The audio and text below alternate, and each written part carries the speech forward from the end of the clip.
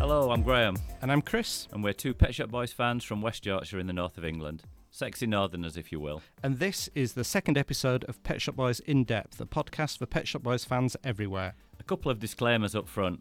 Chris and I are completely new to this podcasting game, and we've an additional challenge. We don't actually even know each other. Yes, that's right. So we met in a pub on a wet Wednesday night where we discovered our shared dirty pop secret as undercover Pet Shop Boys superfans. And for some reason, we thought it'd be interesting to see if in any way two fans talking could translate into a podcast. So here we are, back in the studio, making it happen. So come with us as we record the follow-up to our debut. Kind of like Actually. But without the black tie dress code and strictly no yawning allowed. United by a shared love of one band, can two strangers who have never presented anything before spin one pub chat out into something that other people might bear to listen to? There's only one way to find out. Okay, Graham, so obviously over the years we've been pretty spoilt really in terms of output, so 14 studio albums, countless new B-sides, some amazing side projects. But I know many fans, myself included, still got some key things on our wish lists. Items from the archive which have never seen the light of day or are maybe in urgent need of a reissue. Yeah, that's certainly the case for me. Will you kick off? What is it that you'd like to see? Well, for one, Relentless. Clearly only ever been released once. As the partner to Very. Well, that was way back in 1993 now. Came out on CD in that rubber gatefold sleeve. There was a vinyl promo, but never properly came out on vinyl or any other format. Limited to 500, I think. Is that right? Yeah. That coloured vinyl, but nothing since. I don't know about you, I remember when it came out back in the day, those two albums, I thought that was the best thing that I'd ever bought, quite frankly. I remember very well there was that whole day of promotion on Radio 1 with all of the DJs playing a song apiece. And I remember specifically Pete Tong, in the evening, playing My Head Is Spinning. I don't remember that at all. I remember that I was in lectures at university that day. I know I rushed out of there at about 3-4 o'clock when they'd finished, trying to run around all the record shops in Leeds city centre trying to get hold of a copy, which I was really struggling to do. It was kind of that where you hop along to the first shop expecting to buy it and suddenly it's not there, and then it's not there in the second one, and you start to get a panic on. But I think it was either the third or the fourth shop that kind of had a few copies left. So yeah, I remember that. I remember it raining is my memory of it. And I think if somebody's a new Pet Shop Boys fan and they're trying to get hold of it, you know, it's not on streaming services. It wasn't put out on the part of the Very reissue. That was just 2 CDs. There wasn't an extra one with Relentless on as well. I think Pet Shop Boys like it being hard to find, and maybe that's why they haven't reissued it since. But I think personally it's time to put that right now. It's an album in its own right. I like the idea that they would have 12 Parlophone albums rather than the 11 that they've got at the moment. I do like a nice round number. So, yeah, I think that's my number one thing for a reissue, I'd say. You see, I'm a little bit disagree with that, I think. I kind of like the idea that it's still quite exclusive. And, you know, I don't really know whether it's about hearing it or owning it. I would have thought that, I mean, these things aren't very elusive now, are they? You know, you can couple of clicks on the internet and you can hear it, albeit not off the official sites, but it's sort of sitting on YouTube and so on. So then it becomes about owning it, and I like the fact that I had to put some effort into it and get wet and go and buy it, and it was only available for, in Leeds anyway, a day or so. It's this kind of idea of being elusive. I remember Prince's Black Album came out or didn't come out, and that was elusive, and I desperately wanted to hear that, and desperately, I was a big fan of the whole kind of love-sexy time of Prince and wanted this album, and you just couldn't get it, and it became even more special that it was elusive and you couldn't get it. And when it has sort of now available on streaming services and so on, you're a little bit, well, yeah, it's not quite as special anymore. So what would you want from a reissue? Is it about owning it? What format do you want it in? I think it's just knowing that it's out there alongside all of their other albums, that people can get to it. I can build nice playlists on streaming services. It feels like those 6 tracks are hidden away, and I just think they deserve a bigger audience. I'd like a remaster as well. I think that will be good to hear. Clearly the vast majority of the other songs have all had that treatment. It just seems odd to have these 6 that haven't quite been looked after in the same way. And I don't quite subscribe to the I do get it, the elusive bit, but I'd rather have these out there for everyone to be able to get their hands on, their ears on. I mean, I'm not averse to a further listening version of it, and particularly if they could make some of these songs bigger and longer, and if there are mixes of them knocking around, I'd certainly like to. Maybe my compromise is a remixed Relentless. Well, they did nearly come back to it at the end of the Very campaign, and the tracks that became B-sides to Yesterday When I Was Mad, so You're a Boy, Some Speculation, I think they were originally intended for a reissued longer version of Relentless that would have come out in its own right.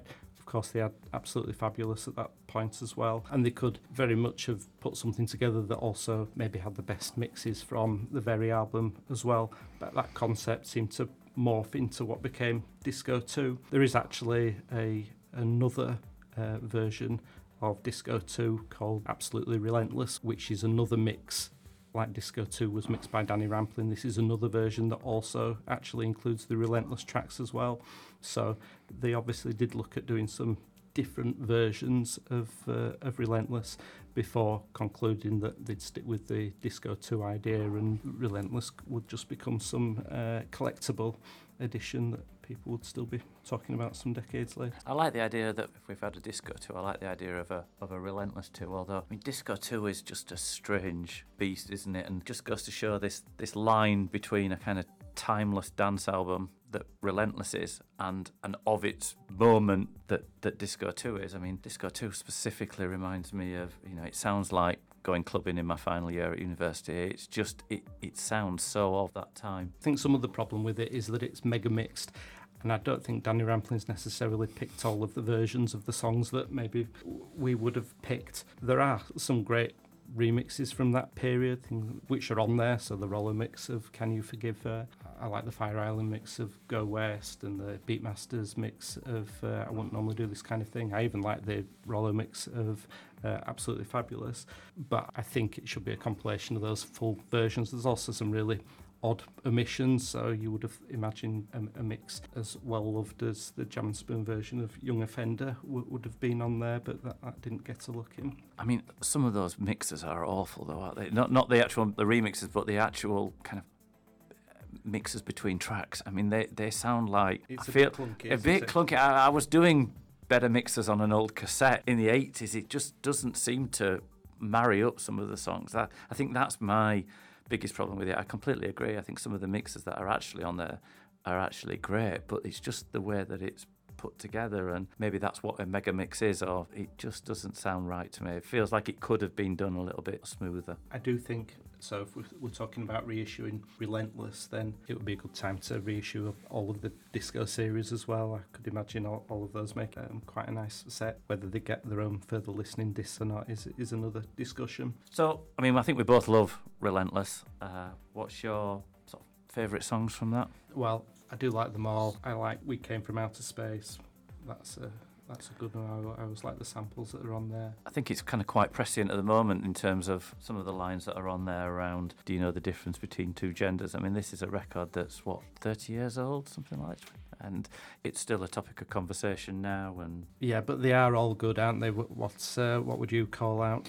I still think that One Thing Leads to Another is a great record, and a song that actually could sit on any Pet Shop Boys album and close any album, and probably, I mean, they always write great songs that close albums, but that is kind of up there with one of the best. And such a simple concept of writing a set of lyrics and then just singing them in reverse order is just a great idea. There is a demo that's so clearly reversing them was a more recent idea, because there is a demo that's again on YouTube where lyrics or each line is in the original order before they cut and paste them. You see, that's no fun, is it? You had to listen to it and then try and work it out what story was about. It took sort of about 3 or 4 listens to try and work it out. I do think that that's a great song, and I'd like to see that. If we're talking about re-releasing and giving things a little bit more coverage, I think that's definitely one of the songs that could stand up from that. Another thing for the wish list would be, I love the catalogue reissues, and I really hope we eventually get to further listening editions of Electric, Super and Hotspot in the same style, so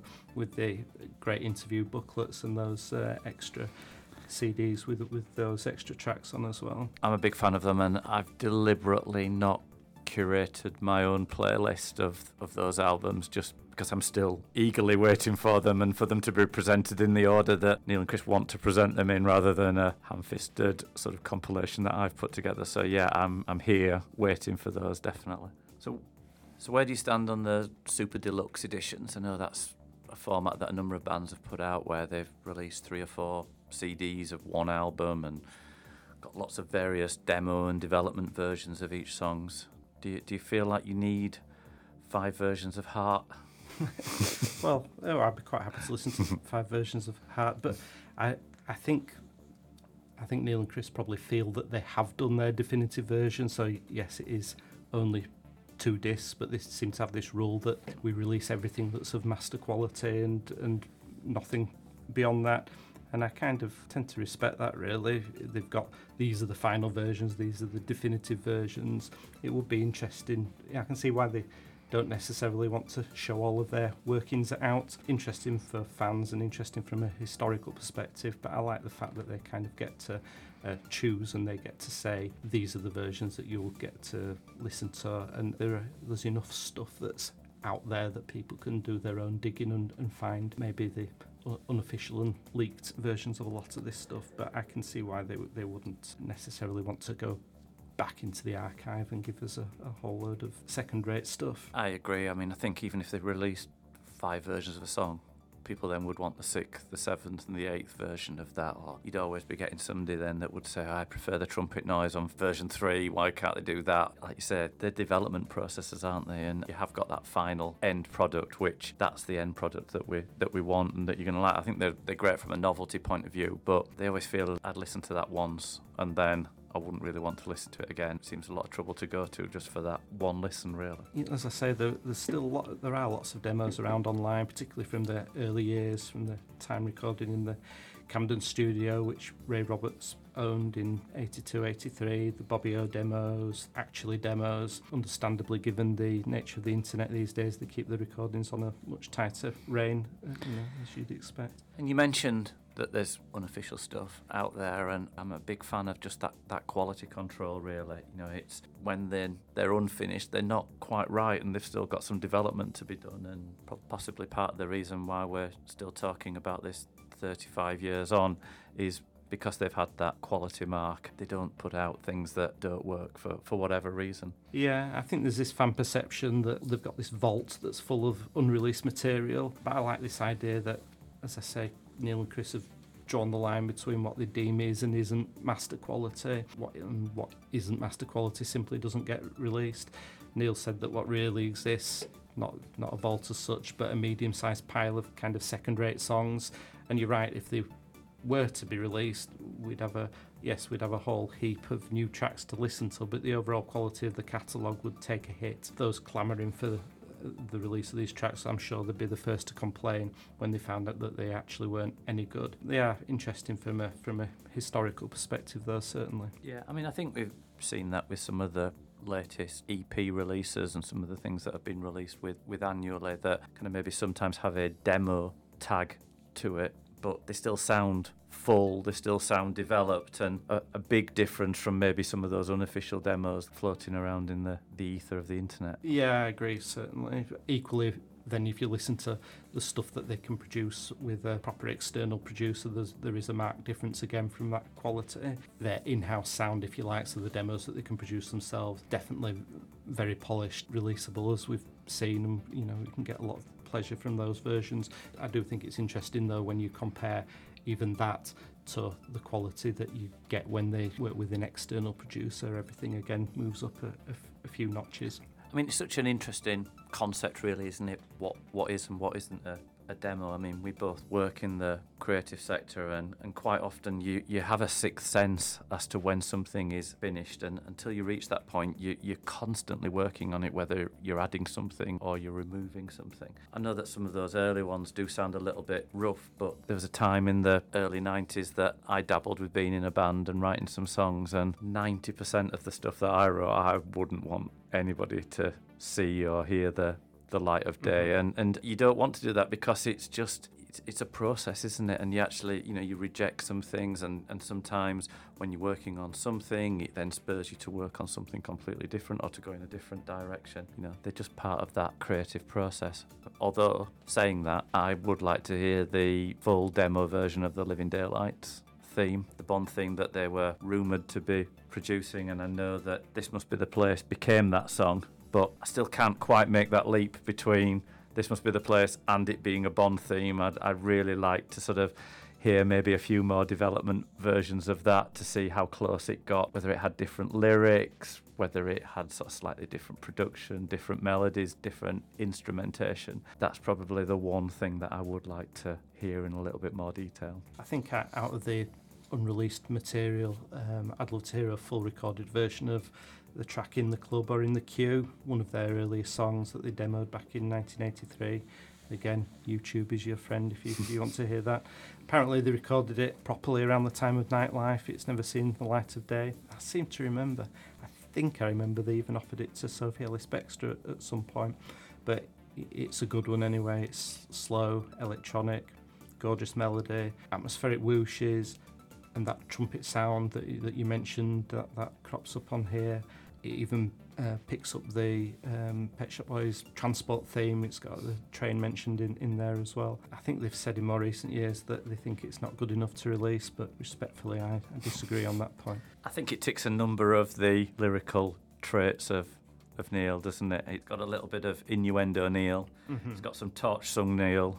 Yeah. It's got travelogue Neil. It kind of ticks quite a number of those boxes. Maybe it's the fact that it's not one of those wholeheartedly that maybe is their reluctance to release it. Yeah, it's definitely of such note within the canon that they almost owe it to themselves and to everyone to get that out and issue that one. Also in Neil's diary, entries share through literally and annually. There's so many new songs mentioned. I can see why people are hopeful for more to come out, particularly those with particularly intriguing titles or stories behind them. Many of these have earned quite mythical status. Just a few, Graham, that I was thinking of that I'd love to hear. How great are some of these titles? I Can Always Rely on You to Let Me Down. So that was apparently written at the same time as It's a Sin. It's supposed to be funny, catchy. They have suggested it may appear at some point. Fantastic title. I'd love to hear it. I'm Keeping My Fingers Crossed. So another early one. Apparently this is the one that's got that same umpa rhythm as Blue Monday. When Blue Monday came out, apparently Neil was a bit depressed because that track did everything that he and Chris were trying to do. I think that would have been a great addition to the Unity tour if New Order's Blue Monday had seeked into I'm Keeping My Fingers Crossed. I think they missed an opportunity there. It's Not a Crime. So this was on the original tape that Neil gave to Bobby O all those years ago, one of the first demo tapes clearly, and some of the lyrics later appeared in Left to My Own Devices. I'd love to hear the original. Two more, I've Got Plans Involving You. So another early one, apparently everyone at Smash Hits loved it, another fantastic title. And then you've got Love and War, a lost song from Behaviour that they worked on again for Bilingual, a rock song apparently that they could imagine Bryan Adams singing. Not sure how much of a recommendation that is, but there's just enough there to intrigue me, and I'd love to hear that. And whenever they've got a new album coming out or a new batch of songs, I'm always scanning the list hoping that maybe one of these older ones will pop up and they've dusted off one or two of their older tracks. Yeah, there must be loads of remixes as well that have never made it. It'd be great to have CD quality versions of some of those early vinyl mixes as well that came out. I know I've tried to record a few of them off digital turntable and there's lots of static all over them. I mean, they sound very authentic, but it'd be nice to get a really nice, crisp copy of some of those. That'd be good. Yeah, certainly there's loads of gaps on streaming services. I know people are keen for a singles box set. I'm kind of less bothered for everything in one place in terms of physical media. I mean, where would you stop? There's so many mixes of some of those tracks. Or it could be a chance for Neil and Chris to redefine the singles output and jettison those mixes that on reflection they don't think make the grade, kind of reimagine the remix canon. There are certainly some mixes I wouldn't want to rush out and buy all over again. No, me neither. And again, you always just faced with that. You put everything out that's up to date today, but then another album comes out. So it's, we're already seeing it with the further listening. We're up to a certain point of that, but it's like, well, we want another 3 of those, and you like you say, you just don't know. You don't know where to stop with that. I think it's a shame that some of the musical arrangements from some of the tours don't get a little bit more exposure and aren't available. They'd be nice to have again in a nice sort of CD quality. Mm-hmm. I think if they release some of those tours, you're effectively getting how many tours? 15 tours, something like that. You're effectively getting 15 remix albums, which I'd be more than happy with. I think some of those, I don't want the crowd noises. I don't want any of that. You'd like an audio only? I'd like the arrangement versions. And a nice studio vocal, kind of like the super mix of Devices, which just sounded great, and was so glad that they released that, because that was one of my highlights of that tour. I think it'd be nice to have some live versions of some of those low-key concerts that they've done over the years. One-offs. Yeah, some of the one-offs, that'd be great. So like the Hacienda and the Stonewall Equality one where they did the Sound of Music covers. I always get those mixed up. And obviously the Royal Albert Hall Teenage Cancer Trust concerts there were great. So that's just a very short list of many more. Yeah, there's definitely one of the one-off gigs that I would love to have heard a recording of. I'm not sure one was ever made, but it was when they played at Camden Barfly back in 2004. Lucky people that were there when they were playing things like Try It, I'm in Love with a Married Man for the first time. Tonight is Forever was on the set list. In Private, Nervously, imagine hearing Nervously live. I bet that was fantastic. A very stripped down electronic sounding set, apparently. I think that one would have been brilliant to hear. Is that the one with It's a Sin that's on the Pop right. Justice? Yeah, that's exactly compilation that came out a few years back. Yeah. Yeah, no, I think I'd definitely up for hearing all of those old kind of concerts. They're just, I'm sure, were great. And the other one that was on my wish list is the 2012 BBC concert that they put out around the time of Elysium. That might be a nice addition. I'm surprised that they haven't put that out. Right, back to the wish list. So a few missing tours that I'd love to see on DVD or Blu-ray. The original 1989 tour, we were told a few years ago now that was being worked on. I would love for that to emerge at some point. The version of the Somewhere show that's out there is quite truncated, really. There's a fuller set list of that show that must have been filmed. I wish that they'd treat us to a full version of that concert. I mean, we both went to that, and I have no recollection whatsoever of them doing some speculation and The Man Who Was Everything. I just can't picture those songs at all. I think when a recorded version of it exists, that's almost becomes the definitive version that you remember. I think I vaguely remember them doing Friendly Fire, but I don't remember the other versions of it at all. Yeah, we've been denied the full version of that. Another obvious one is the soundboard quality recordings of the release and Unitor sets. One or the other, I'd take either in full. That would be fantastic. Yes, please. And Electric, that's never seen the light of day either, and it's so odd when you've got the vast majority of the other shows have been professionally filmed. To have such a great show like Electric denied a DVD and Blu-ray release. Clearly, you could watch some of these Brazilian TV recordings on YouTube, but I'd like a proper Pet Shop Boys sanctioned version of that released as well. With a booklet and an audio CD. That's right. Exactly.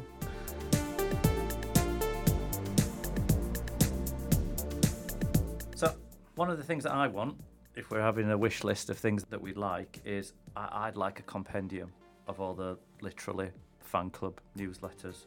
I was never a member of that, and you were never a member of the fan club. Never a member of the fan club. Well, I was. When did it start? 89, 90. So yeah. I'm sort of 19, 20. I'm probably thinking that I'm too old to join a band fan club. Probably thought I was too cool. I'm sure you were. I mean, I've never even seen it in the flesh. Wow. So, Yeah. but yeah, I'd like a full compendium of that. I mean, even before Literally came out, there were the newsletters, the information sheets from the information service that they used to send out. I mean, I do remember writing to Pet Shop Boys office or whatever it was prior to the fan club starting. For some reason, in the hope of getting an information sheet, which I never did, but I do remember them writing back with the news of the fan club before that was actually a thing. And obviously, I sent my check off for that, and I wasn't clearly I wasn't too cool because I've been in it since the beginning. You get a little badge or anything like that? There were all sorts. I mean, I've jealously seen all the kind of free gifts and CDs and things that have come out over the Christmas cards and so on. Oh yeah, but then you used to get some kind of promotional item when you renewed, so mouse mats and badges, as you say, various different posters, promotional bits and bobs, the Christmas card. So I do have everything. In fact, I might make for a podcast going through my big box of fan club stuff. We should do that another time. I feel like me asking for a compendium of the newsletters is a little bit like me reluctantly allowing anybody else to own Relentless. It feels like I appreciate that there are some major double standards going on here. I would like a single book of all of those. That'd be nice. And I tell you what, given Literally didn't even come out and it wasn't produced until 1989, I've always quite liked the idea of going back and reimagining what editions 1985 to 1988 might have looked like. I've always been quite tempted to start drafting those myself, pulling it together in extra 1, 2, 3, 4 editions that could precede the inaugural edition. Well, if you write it, I'll design it. Maybe we can give it as a free gift for subscribing to our podcast. Yeah, I'm not sure you'd have to be able to get that. Given you've never seen it, No. you are maybe you might be biting off more than you can chew from a design perspective. We'll have to see. Good idea, though. I think I'd like to see more exclusive artwork. I think I'd really like some kind of A2 artwork posters, maybe from sort of some of the live concerts. Obviously we want this limited and so on. G-clay or kind of lithographs, something kind of really kind of high quality, and that would be something that I'd like. Of some of their older stuff, some reproductions of some of the original Subway posters, that kind of thing. Yeah, that type of thing. Just something that feels a little bit different. I kind of quite like. I've always been intrigued by the visual side of them as well as what it sounds like. So tapping into some of that, I think, would be really nice. They do these. I have a couple of the lithographs that they've done in recent years. One poster I would like is the Electric Tour poster with that use the photos from the Leaving sleeve. So yeah, I agree. I've certainly got a little wish list of poster art. Just not enough room on my walls anymore to put. No, I'm not. I think that would be a problem. I think there's also talk of maybe, or once upon a time there was a third Chris Heath tour book from the Discovery tour. That's right. I remember that. I think there's that. There's, I guess, Neil's autobiography can't be far off at some point. Well, he's always denied this, hasn't he? He says he's got the diaries, and obviously we're privy to those, or at least some of the recording diaries through Literally and annually. But I agree, I'd be surprised if, particularly during lockdown, if he hadn't taken the opportunity to maybe document a little bit more of his life. You could definitely imagine him putting out an autobiography. And that would be fantastic to read, I'm sure. I think just how Pet Shop Boys have run alongside popular culture, really. So, when you think of some of the bands that they've been involved in and artists that they've worked with, just that history of pop music over the last 40 years, really, I think that'd be fascinating in its own right. One book Neil did moot at one stage was them compiling a single book from the catalogue reissue booklets, because clearly they're quite big beasts, and you've got 11 of them so far, with a few more hopefully waiting in the wings. If you were to bring all of those together, they would make an excellent book, I'm sure, and you get a document there of all of the tracks that they've released. So I'd be quite happy to buy that again in book form, definitely. And of course, finally, in terms of books, it'd be great to have an update of catalogue itself. This is the Bible of Pet Shop Boys from a visual perspective. It's brilliant, but it stops at pop art, and that's 20 years ago. God, is that not 20 years ago? 20 years ago, since I opened it the other day to see what point did they get up to with it. Pop art is pretty much the last thing in there, so we've got another 20 years of visual Pet Shop Boys identity which could find its way into an update. That's quite rare now, isn't it? I think it's out of print. Yeah, it'd be nice to maybe revisit that. It would be great to see all of that. I think especially now that artwork is digital, you actually don't really have that same appreciation of sleeves and things with downloading songs. So to be able to see sleeves in kind of big format would be great. Yeah, I agree. So is there anything else that you'd wish for? So some other obvious gaps: alternative B-sides collection. Surely that's due a reissue on vinyl format. So the follow-up to Alternative, another B-sides collection, that was never reissued on vinyl. And of course, if you're putting those out, we're right for a third B-sides collection. They've got enough material. So, there's a project ready and waiting there, isn't there? 3 B-sides albums, including a brand new one. Battleship Potemkin, that's never had a vinyl edition. Most Incredible Thing, yes, you can pay an arm and a leg for the fancy box set, but I'd love a traditional vinyl edition of that. And of course, A Man from the Future, the final of those trilogy of side projects, that's never had a release full stop, unfortunately. I guess what they need to do is record a definitive version of that, but that seems to have such a mega piece of work there that's not been finished off and released. That's definitely something that needs putting right. That's a proper release, isn't it? That's a full-on campaign type release. That's not something that they're just going to the studio for a couple of days and knock out as a free CD with Annually. I did read, I don't know if it's true, but I did read that they were that Neil had wanted Trevor Horn to produce that. I mean, that would have been quite something. It does need that big production, doesn't it? Yeah. So we talked about the things that we want or that we'd like, and we've briefly touched on some of the tours. And if we're continuing with our wish list, which songs would you like to hear them do live, and which venues would you like to see them doing it in? I guess I'd kick that off with, I still feel like I need another full-on Chris dancing Paninaro. I think the joy from that would be great. Oh yeah, that's definitely one that I think everyone wants them to revisit. They did it on the 1989 tour. I wasn't there. I would have loved to have seen that. Chris in his lime green bomber jacket and fluorescent pink cap.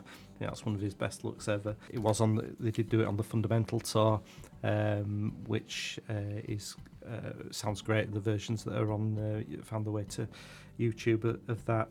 The good news is they did it at Edinburgh Hogmanay date. Yes. They slipped it into the set, replacing Losing My Mind. So I guess we've all got high hopes now that that's going to find its way to the set list for this year's shows as well. I mean, once they've toured the greatest hits with Dreamworld, if they ever needed to come back to the idea of a greatest hits tour, I do think it'd be particularly brilliant for them to tour finally, Please and Actually, in full, back to back, so the tour that never was. So that would mean all the Imperial hits for the wider audience and those great deeper cuts for fans that they've never played before. So just think, in that set list you would get Tonight Is Forever, Violence, I Want to Love Her, Hit Music, It Couldn't Happen Here, I Want to Wake Up. So, all of those live rarities. And also they could, because it's the same time period, you could throw Paninaro in as well, In the Night, encore with Always on My Mind. So, I think that's a show waiting to happen. I know they don't like to do the whole looking back thing, but I think that's a really quite different lens that they could do another greatest hits tour. Yeah, well, we'd get Later Tonight as well, which would be great. Yeah. Again, that was the 1989 tour, wasn't it? And the Teenage Cancer Trust show that you called out earlier.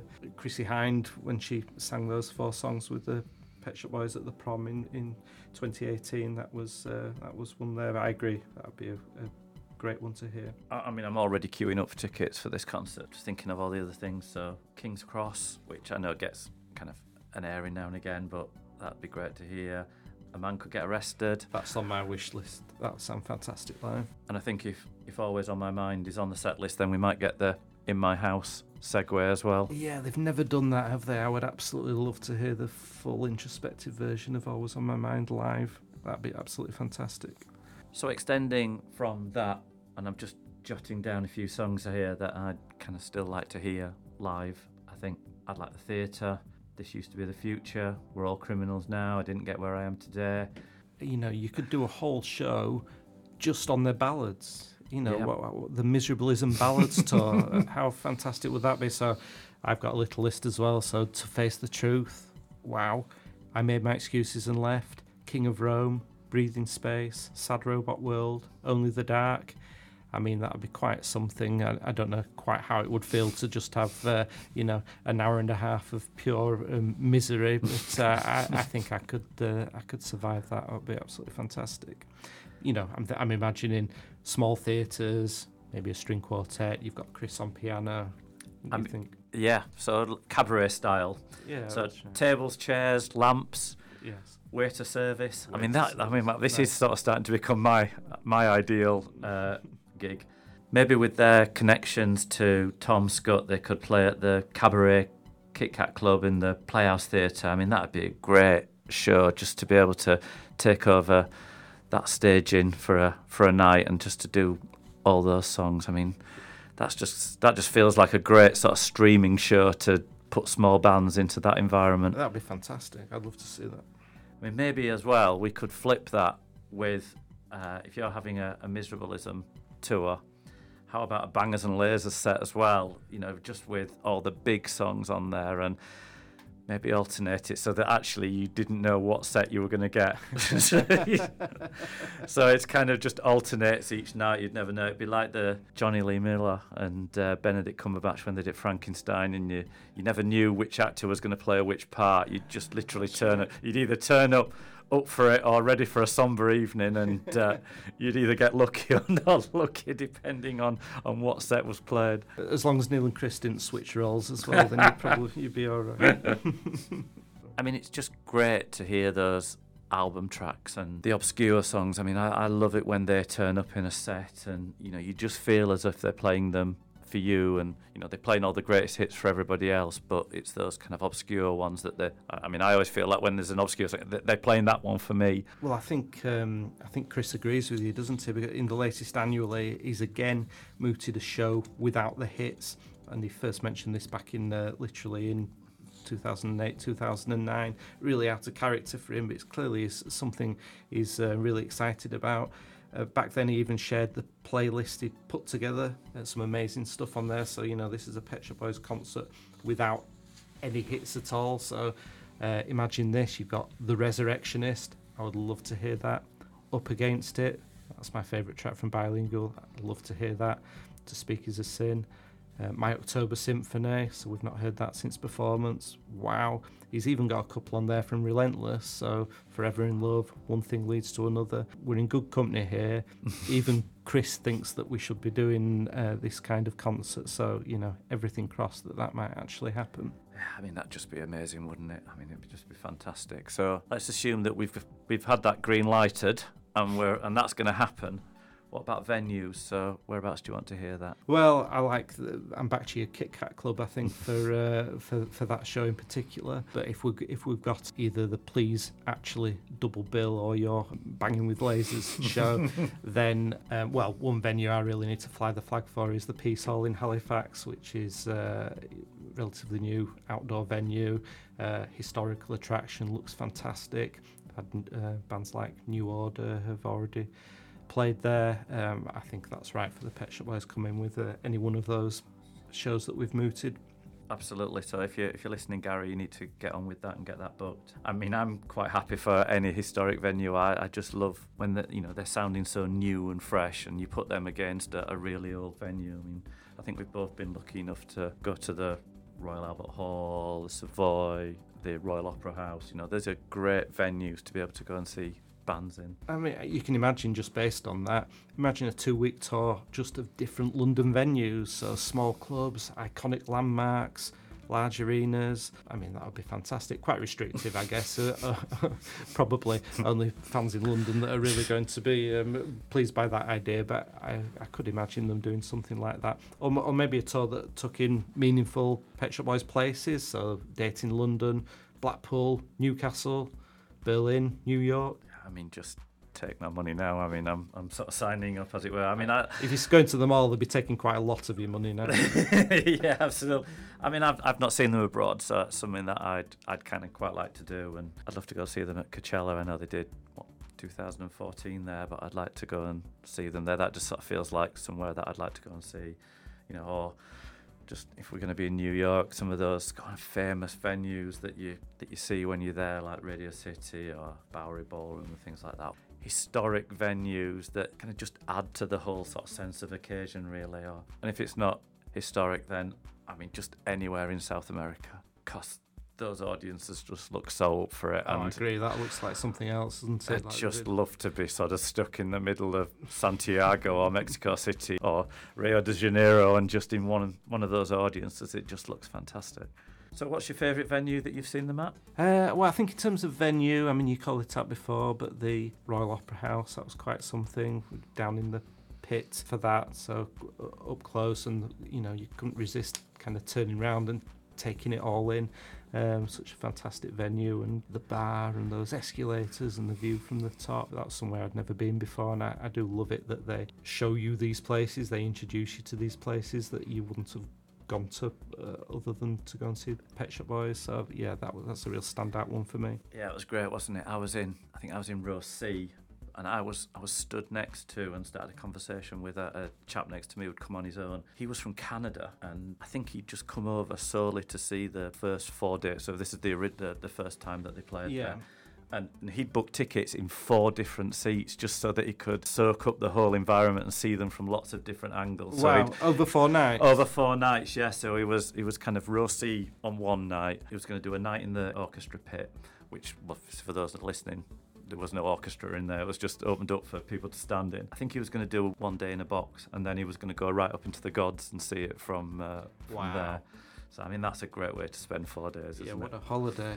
I mean, this is a final flight of fancy, maybe. So another show idea. They've worked with so many collaborators over the years, and clearly they did bring out a handful of these when they did their Mermaid Theatre Concrete show. So they had Robbie Williams there, Rufus Wainwright, Francis Barber. But what if they pulled together an even grander show? I'm thinking, does Liza still sing? I'd love to hear her perform with them. Yeah, that'd be great, wouldn't it? Let's even get Patsy back on stage, Boy George, Kylie, Soft Cell. A logistical nightmare, I'm absolutely sure. It would be kind of like a Pet Shop Boys version of Gorillaz, wasn't it? I think they did a tour where it was kind of like, ladies and gentlemen, Robert Smith, ladies and gentlemen, Sean Wright.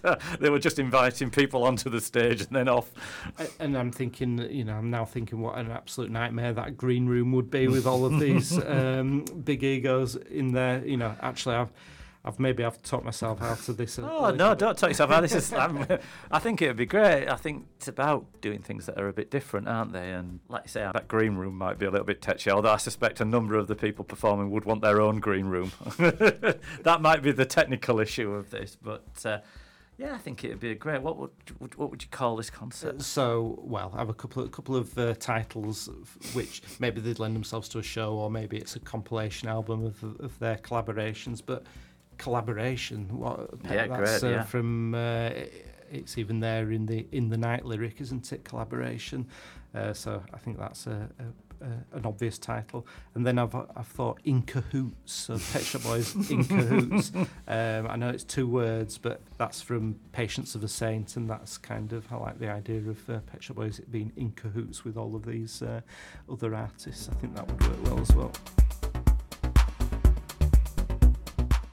So I think to finish, I think it's probably worthwhile as bearing in mind that whilst we are putting together this wish list, we are really fortunate that that they exist on our doorstep, that they release records on, they play concerts not a million miles away from where we live, and that we can get to. I guess there's possibly people listening around the world, even to this podcast, that are still waiting for their first tour, or have got a tour from 10, 15, 20 years ago that's a distant memory. I mean, we are really lucky with, like you said right at the outset, 40 years of records, 15, 16 concerts or whatever. We are really spoiled, really, aren't we, in the scheme of things? And actually, if any, I'm saying this is a wish list, but actually, if any of this stuff is going to actually happen, I'm going to have some prior notice so I can start saving up as well. Yeah, I think we're both mortgaging our houses and sort of sending our children out to work.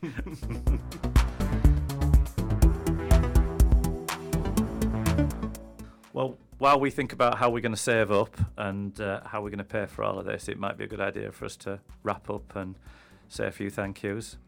I'd like to thank Portia and Phoebe for producing today. Thanks to Paul for helping out with the music. And thank you most of all for listening. We really appreciate it. Thank you. Yeah, cheers. Bye.